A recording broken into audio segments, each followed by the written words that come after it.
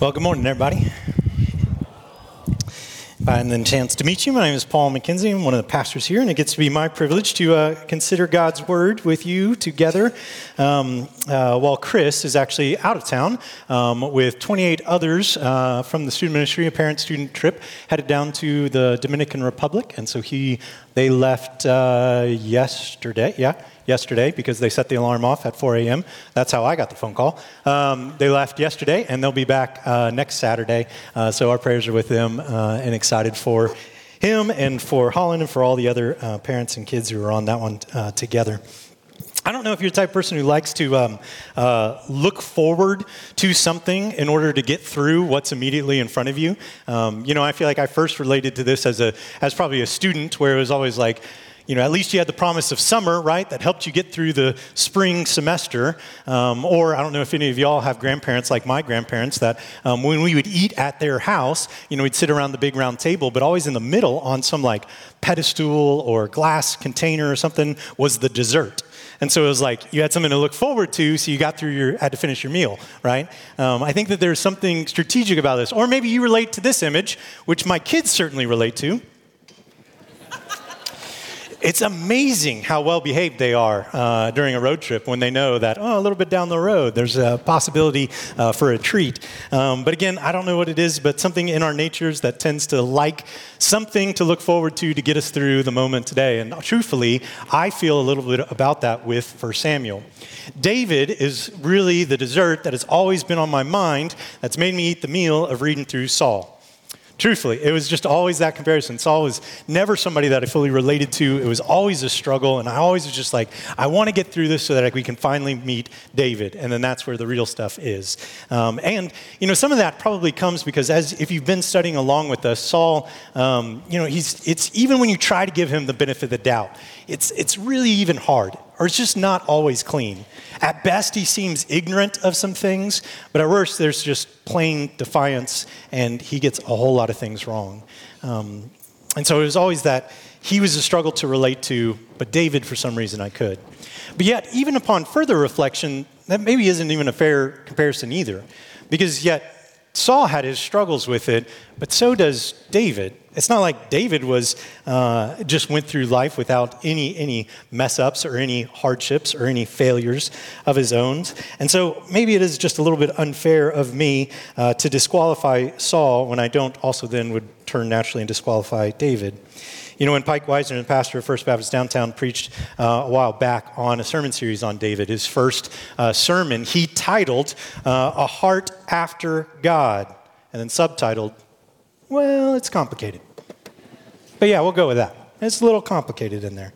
Because even when we think about it, even in the exercise, if you complete the phrase with the other characters of the stories, what are the first ones that come to mind? David and Goliath, yeah, the one we love, the one we herald, the one that is the champion story. But then also, similarly, there's other names like David and Bathsheba, all right? Almost as equally loose on our tongues is one of his greatest feats and yet one of his most horrific failures. And so again, this is David. This is what it would be a little bit. If we were going to disqualify Saul, we should probably also disqualify David. But it may be that we easily relate to David because of the sheer volume we have in Scripture about it. Dr. Charles Swindoll, in his commentator in his book on David, actually says that there's no other character in the Old Testament who gets as much real estate or references or time in Scripture commenting just on them and their life. In fact, he points out that we have 66 chapters just on David's life and the narrative of his history. That doesn't even include the at minimum 70 Psalms that he personally wrote that also communicate to us a good deal about his life. And in fact, in the New Testament, we actually run into 59 New Testament references over and back to David. So it may be that we relate to him because we just have this wealth of knowledge about him. But where we're going to start this morning is we're going to start at the beginning with David and really at his introduction. And it may not be the introduction one would hope for, but we'll get there. I'm going to read from 1 Samuel chapter 16 from verse 1 through 13. In reverency of God's word, I'm going to invite you all to stand. We're going to be reading out of the ESV version, so if you have a phone with you or a Bible with you, you can turn it on and navigate over that. If you don't, and you want a physical copy to remind you, you can grab one of the Bibles out of the racks in front of you and follow along. But again, starting in verse 1 of 1 Samuel 16. The Lord said to Samuel, "How long will you grieve over Saul, since I have rejected him from being king over Israel? Fill your horn with oil and go. I will send you to Jesse the Bethlehemite, for I have provided for myself a king among his sons."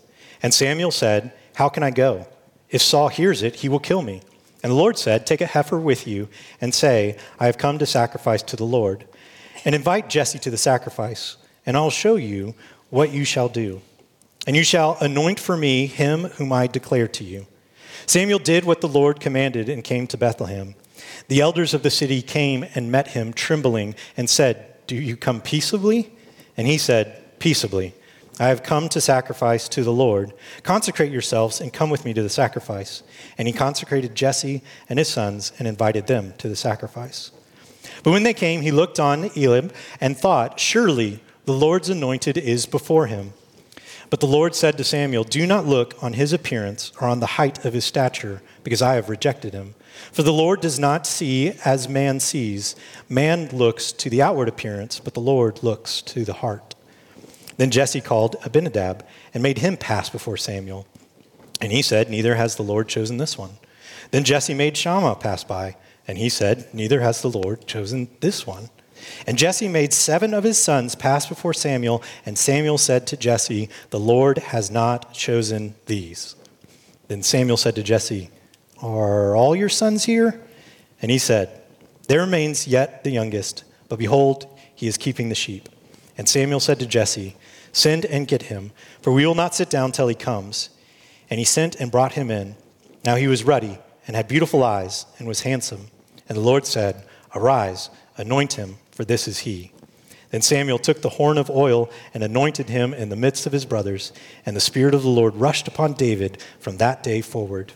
And Samuel rose up and went to Ramah. The very words of God. Let's pray. Living God, help us to hear your holy word, that we may truly understand, that in understanding, that we may believe, that in believing, we may follow in all faithfulness and obedience, seeking your honor and glory in all that we do, through Christ our Lord. Amen. Y'all may be seated. As I said in the intro, if you've been studying along with us, we've been considering the life and kingship of Saul, and this really marks a very pivotal transition in the book of First, and especially even in the books of Second Samuel. Because really what we're going to do is we're going to see Samuel's character kind of being capstone, and he'll begin to diminish. We're going to see conflict now between the former anointed and the newly anointed David and Saul, and then we'll see really in Second Samuel when David is established and anointed as sole king. Last week, we considered, if you weren't here, I highly recommend you going back and watching the last 2 weeks through Chris's preaching. We saw at the end of the last chapter, we saw God remove and revoke his anointing from Saul when he failed to obey with the destruction of the Amalekites. We ended with Samuel actually taking on the role of executioner, not just messenger, but the role of executioner, and going in and chopping to bits the king of the Amalekites, Agag. And then, at the end, we have this parting of ways. We have Samuel and we have Saul, and we have them going their 2 separate ways. And while there was a lot of tension in that story, and there was a lot of confrontation between Saul and Samuel, it ended last week with Samuel walking away, grieving over Saul. And it's interesting because it's that same note of grief that we pick up in this chapter right now. We don't know how much time has passed. We don't know if this is a long time or a little time, but it is clear that there has been some time. They have fully separated, and now that they have separated, Samuel is still grieving over Saul. So in the first part of verse 1, the Lord says to Samuel, "How long will you grieve over Saul, since I have rejected him from being king over Israel?" I find this a really interesting concept. This really doesn't feel like a rebuke here. This doesn't feel like the Lord rebuking Samuel. This sounds more conversational. So he's not telling him, you shouldn't be grieving anymore. He's just starting a question, starting a conversation, addressing Samuel's grief, and really coming to a place of how it should end or transition with a commandment of joy. And it seems really conversational because there's no punishment or discipline that comes with this questioning of Samuel's grief over Saul. And really, because I think I got to, when we read Samuel and the Lord's conversation interacting and seeing this grief and seeing the gentleness that this grief is handled and not read into, it actually convicted me a little bit of maybe I read back in the last chapter a little bit too strongly when I was reading through that conflict between Saul and between Samuel. Because I read a lot of anger in Samuel's words, especially when Saul goes to him and asks him in verse 25 to come back with him, to come alongside of him. And Samuel, in response, and when I would read it with the staff or with Chris in preparation of things, like I would read it as, again, more of an anger or rebuke. And Samuel responding to Saul, I will not return with you, for you have rejected the word of the Lord, and the Lord has rejected you from being king over Israel. And maybe I should have been treating that with a little bit more softness. Maybe it's a little bit more grief even in the confrontation. Maybe it would be a little bit more played out rightly as Saul going to Samuel and saying, return with me. And Samuel saying, oh, Saul, man, I won't be returning with you. I'm sorry to say it, but you've rejected God's word. And unfortunately, because of that, God has rejected you, and he's called us to part our ways. Maybe there's something in the mix of it. Who knows? Grief is a weird thing. Grief gets expressed in all types of different ways, anger being one of them. It could be either the case. Well, we do know, even if we don't know fully how those words were shared, what we know by the end is there is Samuel marked with grief, and he carries that grief forward. And I think it's a note about Samuel's character of why he's grieving. I think he's grieving because Samuel was consumed with God's glory. It's when God's glory was tarnished, that's what grieved him. And perhaps what grieved him more was that glory was being tarnished by his own anointed one, the very one to preserve his glory. If Samuel wasn't concerned with God's glory, then I don't think there'd be any reason to grieve here. And yet we see Samuel continuing in grief. And here we are, not even halfway through the first verse, and I was already struck with conviction this week in my study. This is the kind of week that I've been having, not even getting through the first verse. And some of it comes from, truthfully, even more recently in our dinner conversations at home. Jill's really good as a mom of asking those leading questions and getting conversations starting. And one of the ones that she'd been asking and kind of has been a little bit more of a routine now is some version along the lines of, what was your hardest part of the day? Or something that I would cap that afterwards and say, well, what made you smile the most? What was the best part of your day? And just leading into those questions so that our kids are talking. Again, she does that so well. And it occurred to me in the reflection of this, that thinking about the concept of joy and of sorrow, thinking about the concepts of the emotions of crying or laughing with joy, maybe those are good litmus tests as well for our spiritual conditions and a good litmus test of where we stand in relationship with God. Because I wrote it like this as a confession to myself. For too often it is when I find myself smiling at the things that should make me sad or grieving over the things that God intends for my happiness. That's when I know there's something wrong with our relationship, and it's on me. And I just encourage you this morning, if you stop and you think, when was the last time that I delighted in the Lord with outward emoting joy? Or when was the time that I cried and grieved over my failures and sin and depravity and need for him? And if those answers don't come easily to you, then maybe it's a time to reflect and to go to him. Don't just harbor that against yourself, but take those emotions to him because he accepts them, and allow him to either one, put you in that right relationship or restore you once again. But back to the passage. And don't worry, we won't be spending that much time on every half of the verse. We'll still get to lunch, I promise. But in response to Samuel's grief, God gives this joyous action for Samuel to take. He says this in the second part of verse 1. Fill your horn with oil and go. I will send to you Jesse the Bethlehemite, for I have provided for myself a king among his sons. What a great command. I love the way this starts. It sounds so purposeful. It really sounds like something that would be said at the beginning of an epic journey. Like this seems like this would be a good start to a Lord of the Rings type journey or something. I don't know really what the application is today of what would be our instruction from this command. But man, I really tried. I really tried all this week to think about it.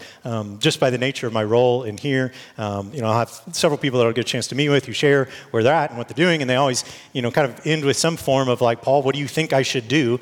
And in every one that I ran into this week, I really thought, and I was tempted to just like, I know what you should do. You should go take your horn and fill it up with oil and go. That sounds epic. I don't know what to do with that, and it never seemed right or appropriate to actually say that. So I leave it to y'all. Maybe y'all can work it in with a good exhort to your brother or sister in Christ, and if it works out well, come tell me, because I'd be fascinated. But whatever it is, we have this command here that begins to be a shift, and it's supposed to be a shift marked against his grief, now presented with joy, because this is very exciting. This is great news. This is going to change Samuel's grief, because God says, I have provided for myself a king among Jesse's sons. Very exciting. And already we should be keyed in by two words. By one, where Jesse's from Bethlehem, and then two, that Jesse's being mentioned.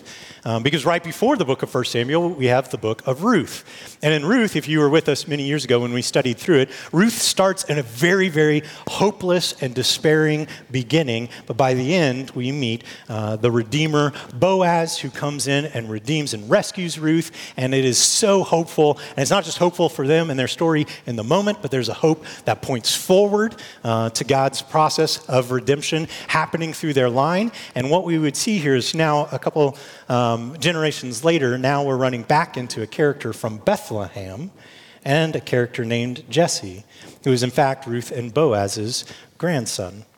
And even more exciting is from one of their grandson's kids, their great-grandkids, one of those boys is going to be named the next anointed king.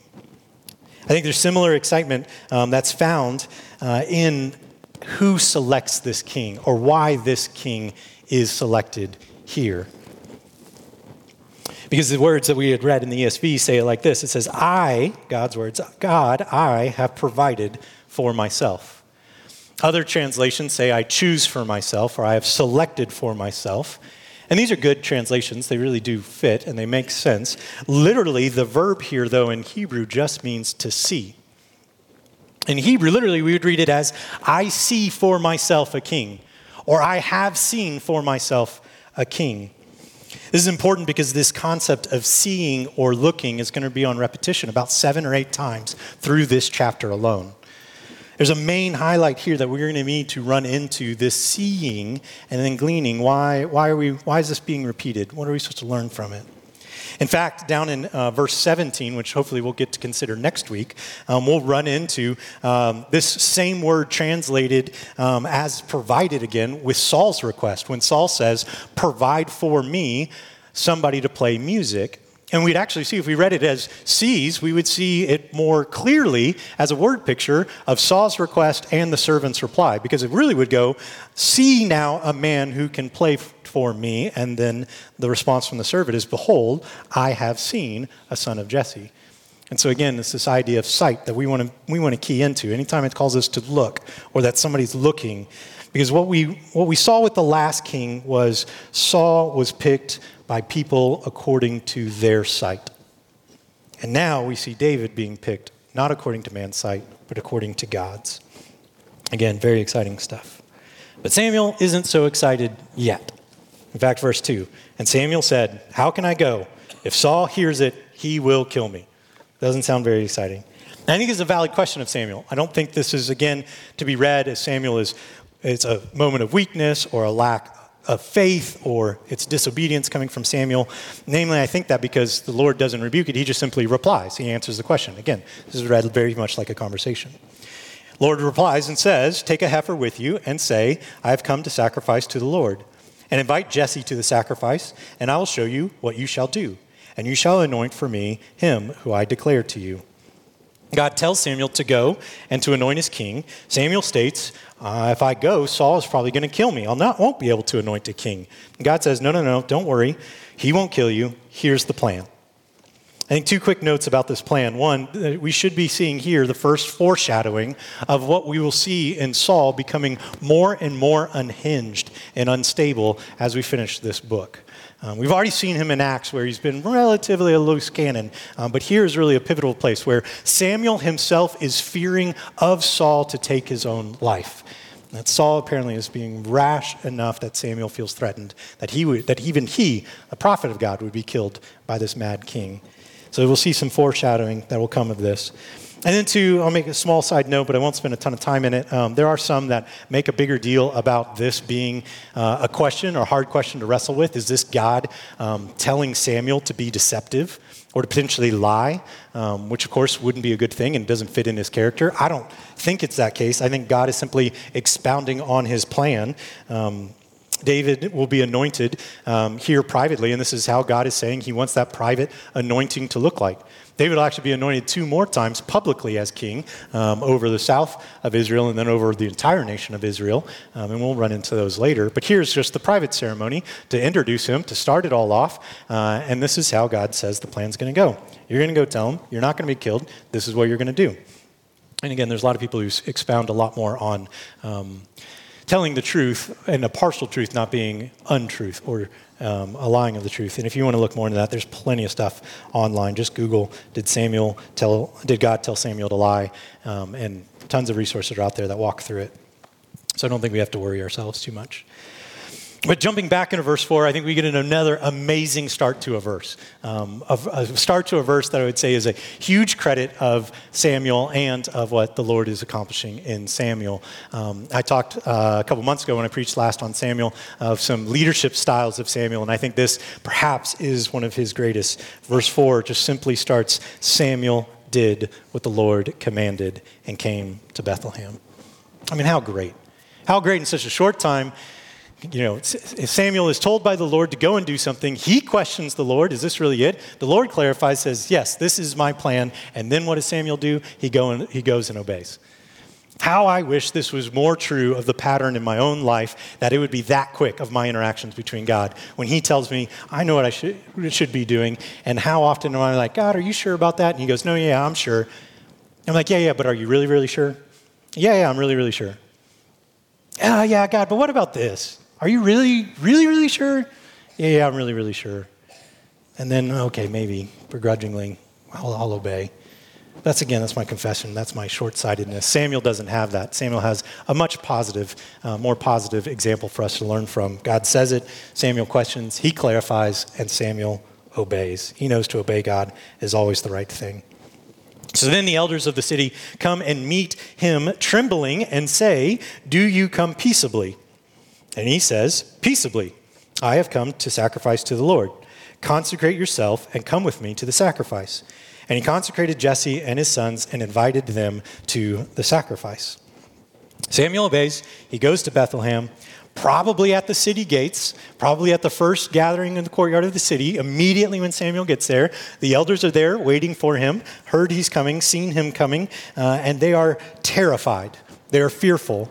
You might be thinking, well, that sounds a little bit odd so far in our story of 1 Samuel. Samuel, and all the other times, normally has a great reputation, is well received. It's an exciting thing when Samuel comes because the people are going to get to hear the word of the Lord. But you got to remember back to our last chapter, what happened when Samuel took a different form, not just as a messenger of the Lord, but as an executioner of the Lord when he chopped up Agag. I imagine word has gotten out to these elders, and they know what Samuel has just done. And now they're standing at the gate waiting for him to come, and they see him walking up. And maybe they see in his belt, I'm just speculating, maybe they see in his belt his sacrificial knife that he's going to use for the sacrifice. And they're thinking, uh-oh, is that knife for us? Is this going to be another Agag thing? And so they're terrified. They ask, have you come in peace? And Samuel says, yeah, it's peace. This knife, yeah, it's not for you. Don't worry. Not for you yet. Be good. No, I don't know. Maybe he didn't say that. But he says, this isn't for you. Instead, I'm just coming here to sacrifice. You're welcome to come to that sacrifice with me. I'm going to invite Jesse and his sons along as well, which is also a very normal thing, especially when it comes to the sacrificial system of the Old Testament.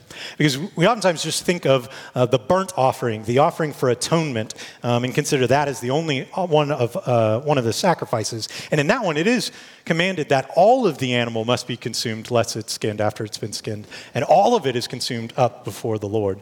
But there's many other types of offerings of blessing or of thanksgiving that actually prescribe different things with the handling of the meat. And only then the best parts were still consumed by the Lord and burnt up for him, but oftentimes other parts were taken and provided for the priest as a way of payment or provision for him. Or it was celebrated together and eaten as a family, or even with the community being invited in there. And so essentially what is happening here is Samuel's gone to give this sacrifice. He's invited the elders, he's invited Jesse and his boys to come to the barbecue, to feast together on this sacrifice, and to please the Lord with what they're offering.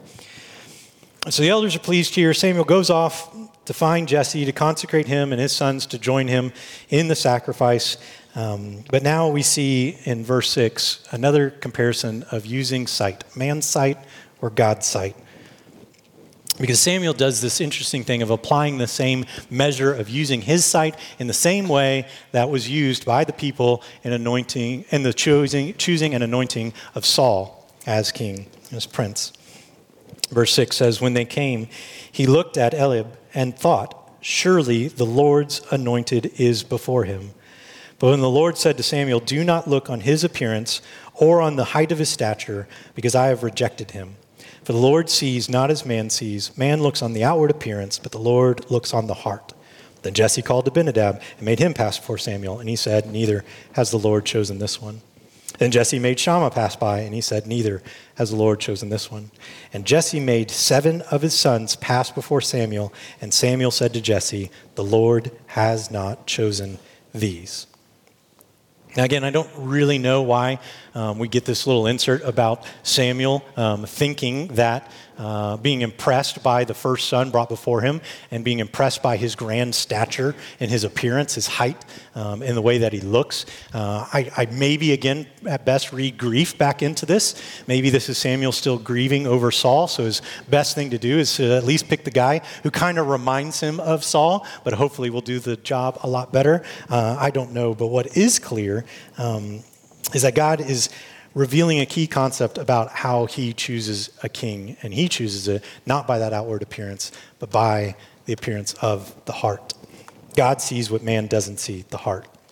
You know, when we relate to this, we know this. Even the prophet Jeremiah says this about our own condition, our own ability to judge even our own hearts. We can't even do that well, let alone judge somebody else's heart, another man's heart. In chapter 17, verse 9 of Jeremiah, it says, the heart is deceitful above all things and desperately sick. Who can understand it? This is a rhetorical question. The answer is no man. No man can understand his own heart. But who can? The answer does come. I, the Lord, search the heart and test the mind and give every man according to his ways, according to the fruit of his deeds. God rightly sees the heart, and God makes his choice here. Now, most commentators move straight into this proclamation that God has declared about how he sees the hearts of a man and thus has made another selection. And most of them jump straight into then going back to what was prophesied or said that this is the fulfillment back in chapter 13 when the Lord said he would do this very thing in removing Saul and replacing another. And some go back there and say in that section, it's clear that the Lord says he will appoint a king, a man after his own heart. And so they say this is the appointment. God sees the heart. He's going to appoint a man after his own heart. And so the application moves on with David and all the qualification David has being one of a man known by a heart after God, and then spills through and spells that out. But really, I was also reading in another commentary by a man named Dr. John Woodhouse. And it was an interesting commentary he has on 1 Samuel, Looking for a Leader, he titles it, where he makes it very clear in this passage that this statement from God is not about David, because we haven't even been introduced to David yet. This statement here in this chapter is all about God. He actually essentially frames God's sight, again, this themes of seeing that goes throughout this chapter, as God's sight being God's point of view. And we always know God's point of view is right, and it is right because it is according to his will and according to his purposes. And so Dr. Woodhouse actually offers a more literal translation of the Hebrew here in the second half of verse 7, and he would actually say it as, he changes the pronoun and he says, but the Lord looks according to his heart. That it's the Lord's heart that's being valued here. And that this is his choice that he's being made. Essentially, he's reading in verse 7, man sees according to man's heart, but God sees according to God's heart.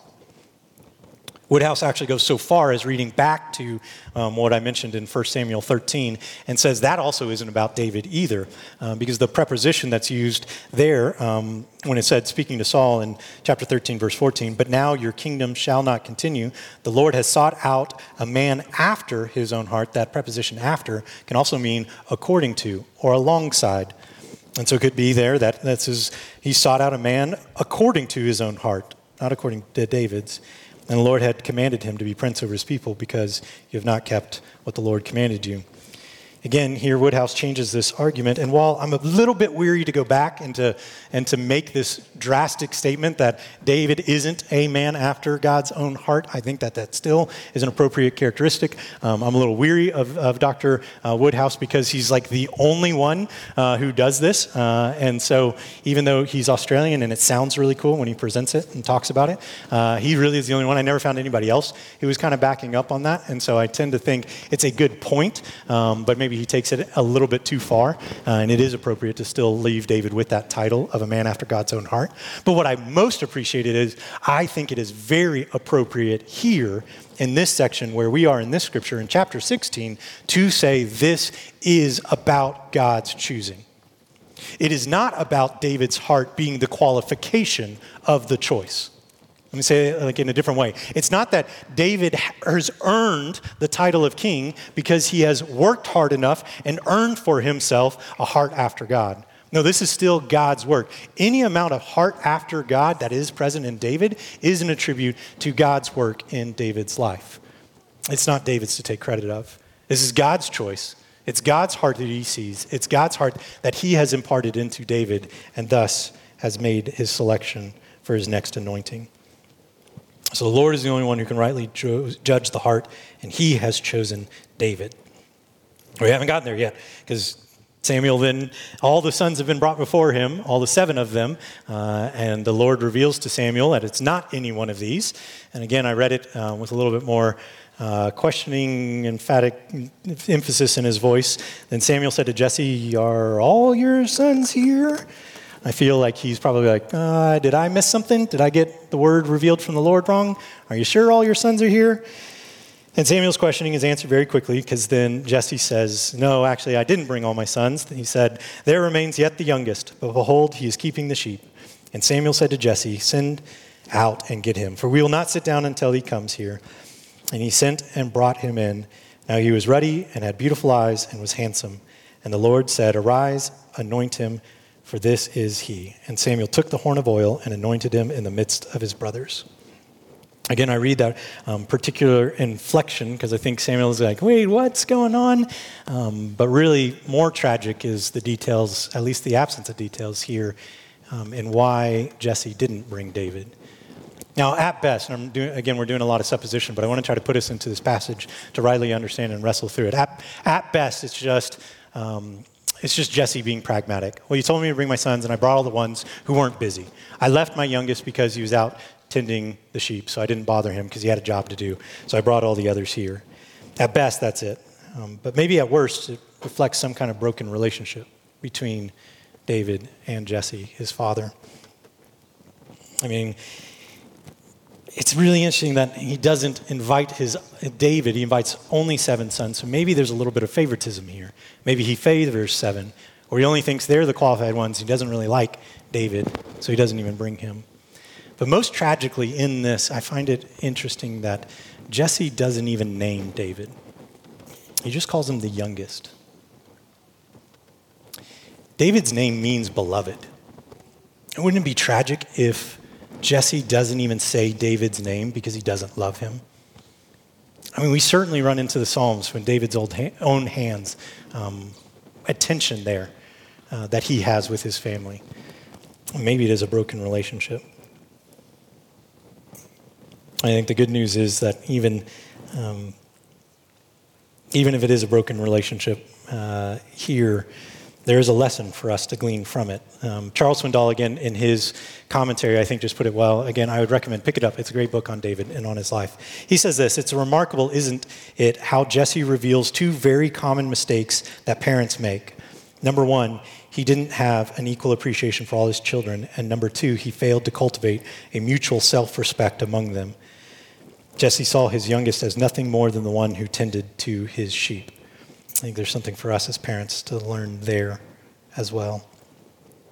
But then in all irony, we get this really interesting then statement too, right after God just saying and correcting Samuel and saying, man looks at man's outward appearance, I look at the heart. So I'm going to make the choice based on the heart, my heart that I put in this man. And then yet he fills in and says, but David's appearance was fair, having beautiful eyes, and he was relatively handsome. One of the articles that I ran into from a pastor jokingly says, this is here so that as Christians we don't misapply the previous command that gets rebuke towards the one that God isn't going to use the handsome and the fair and the tall. And so we don't want the misapplication of Christian today, go forth and try to be short and ugly, and then God will use you. Like, no, maybe this is why this is in here. But yet at the same time, if you are short and ugly, it doesn't rule you out either, because it is your heart.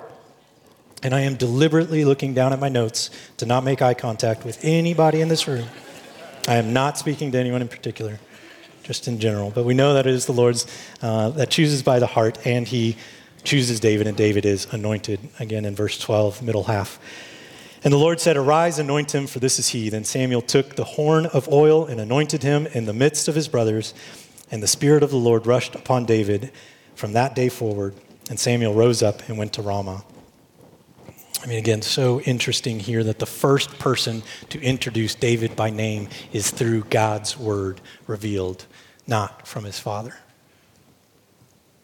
And I know many of us probably have burdens and things we carry with our parents or with our fathers. And maybe David carries those and we can relate to that in him as well. But the good news is even where our earthly fathers may fail us, our heavenly Father won't. And our heavenly Father has chosen us and has chosen David for that day. And it says that the Spirit of the Lord falls or rushes on David that day, but unlike Saul, who either that Spirit leaves or he squelches that Spirit's voice, unlike Saul, the Spirit comes onto David that day and remains with him moving forward. And again, in closing application, I was tempted, like almost every other sermon, to finish with something along the lines of, do we have hearts like David after God's own heart? And again, I was probably contemplating spending more time in application there because, again, back to Dr. Chuck's book on this, he says, what does it mean, great words, very profound, to define and apply this. What does it mean to be a person after God's own heart? Seems to me it means that you are a person whose life is in harmony with the Lord. What is important to him is important to you. What burdens him burdens you. When he says go to the right, you go to the right. When he says stop that in your life, you stop it. When he says this is wrong and I want you to change, you come to terms with it because you have a heart for God. And if that's the application you need to walk away with, if that pricks your spirit, then by all means, listen to the Spirit and give credit to Dr. Swindoll about it. But maybe because I've been reading also, and then more of Dr. Woodhouse in this, and I wanted to focus more on the application, at least in my own conviction, of God's choosing in this moment, not my earning. Because it is clear, and we've run into this in Scripture, it is clear. God clearly chooses Israel to be his people. God here clearly chooses David.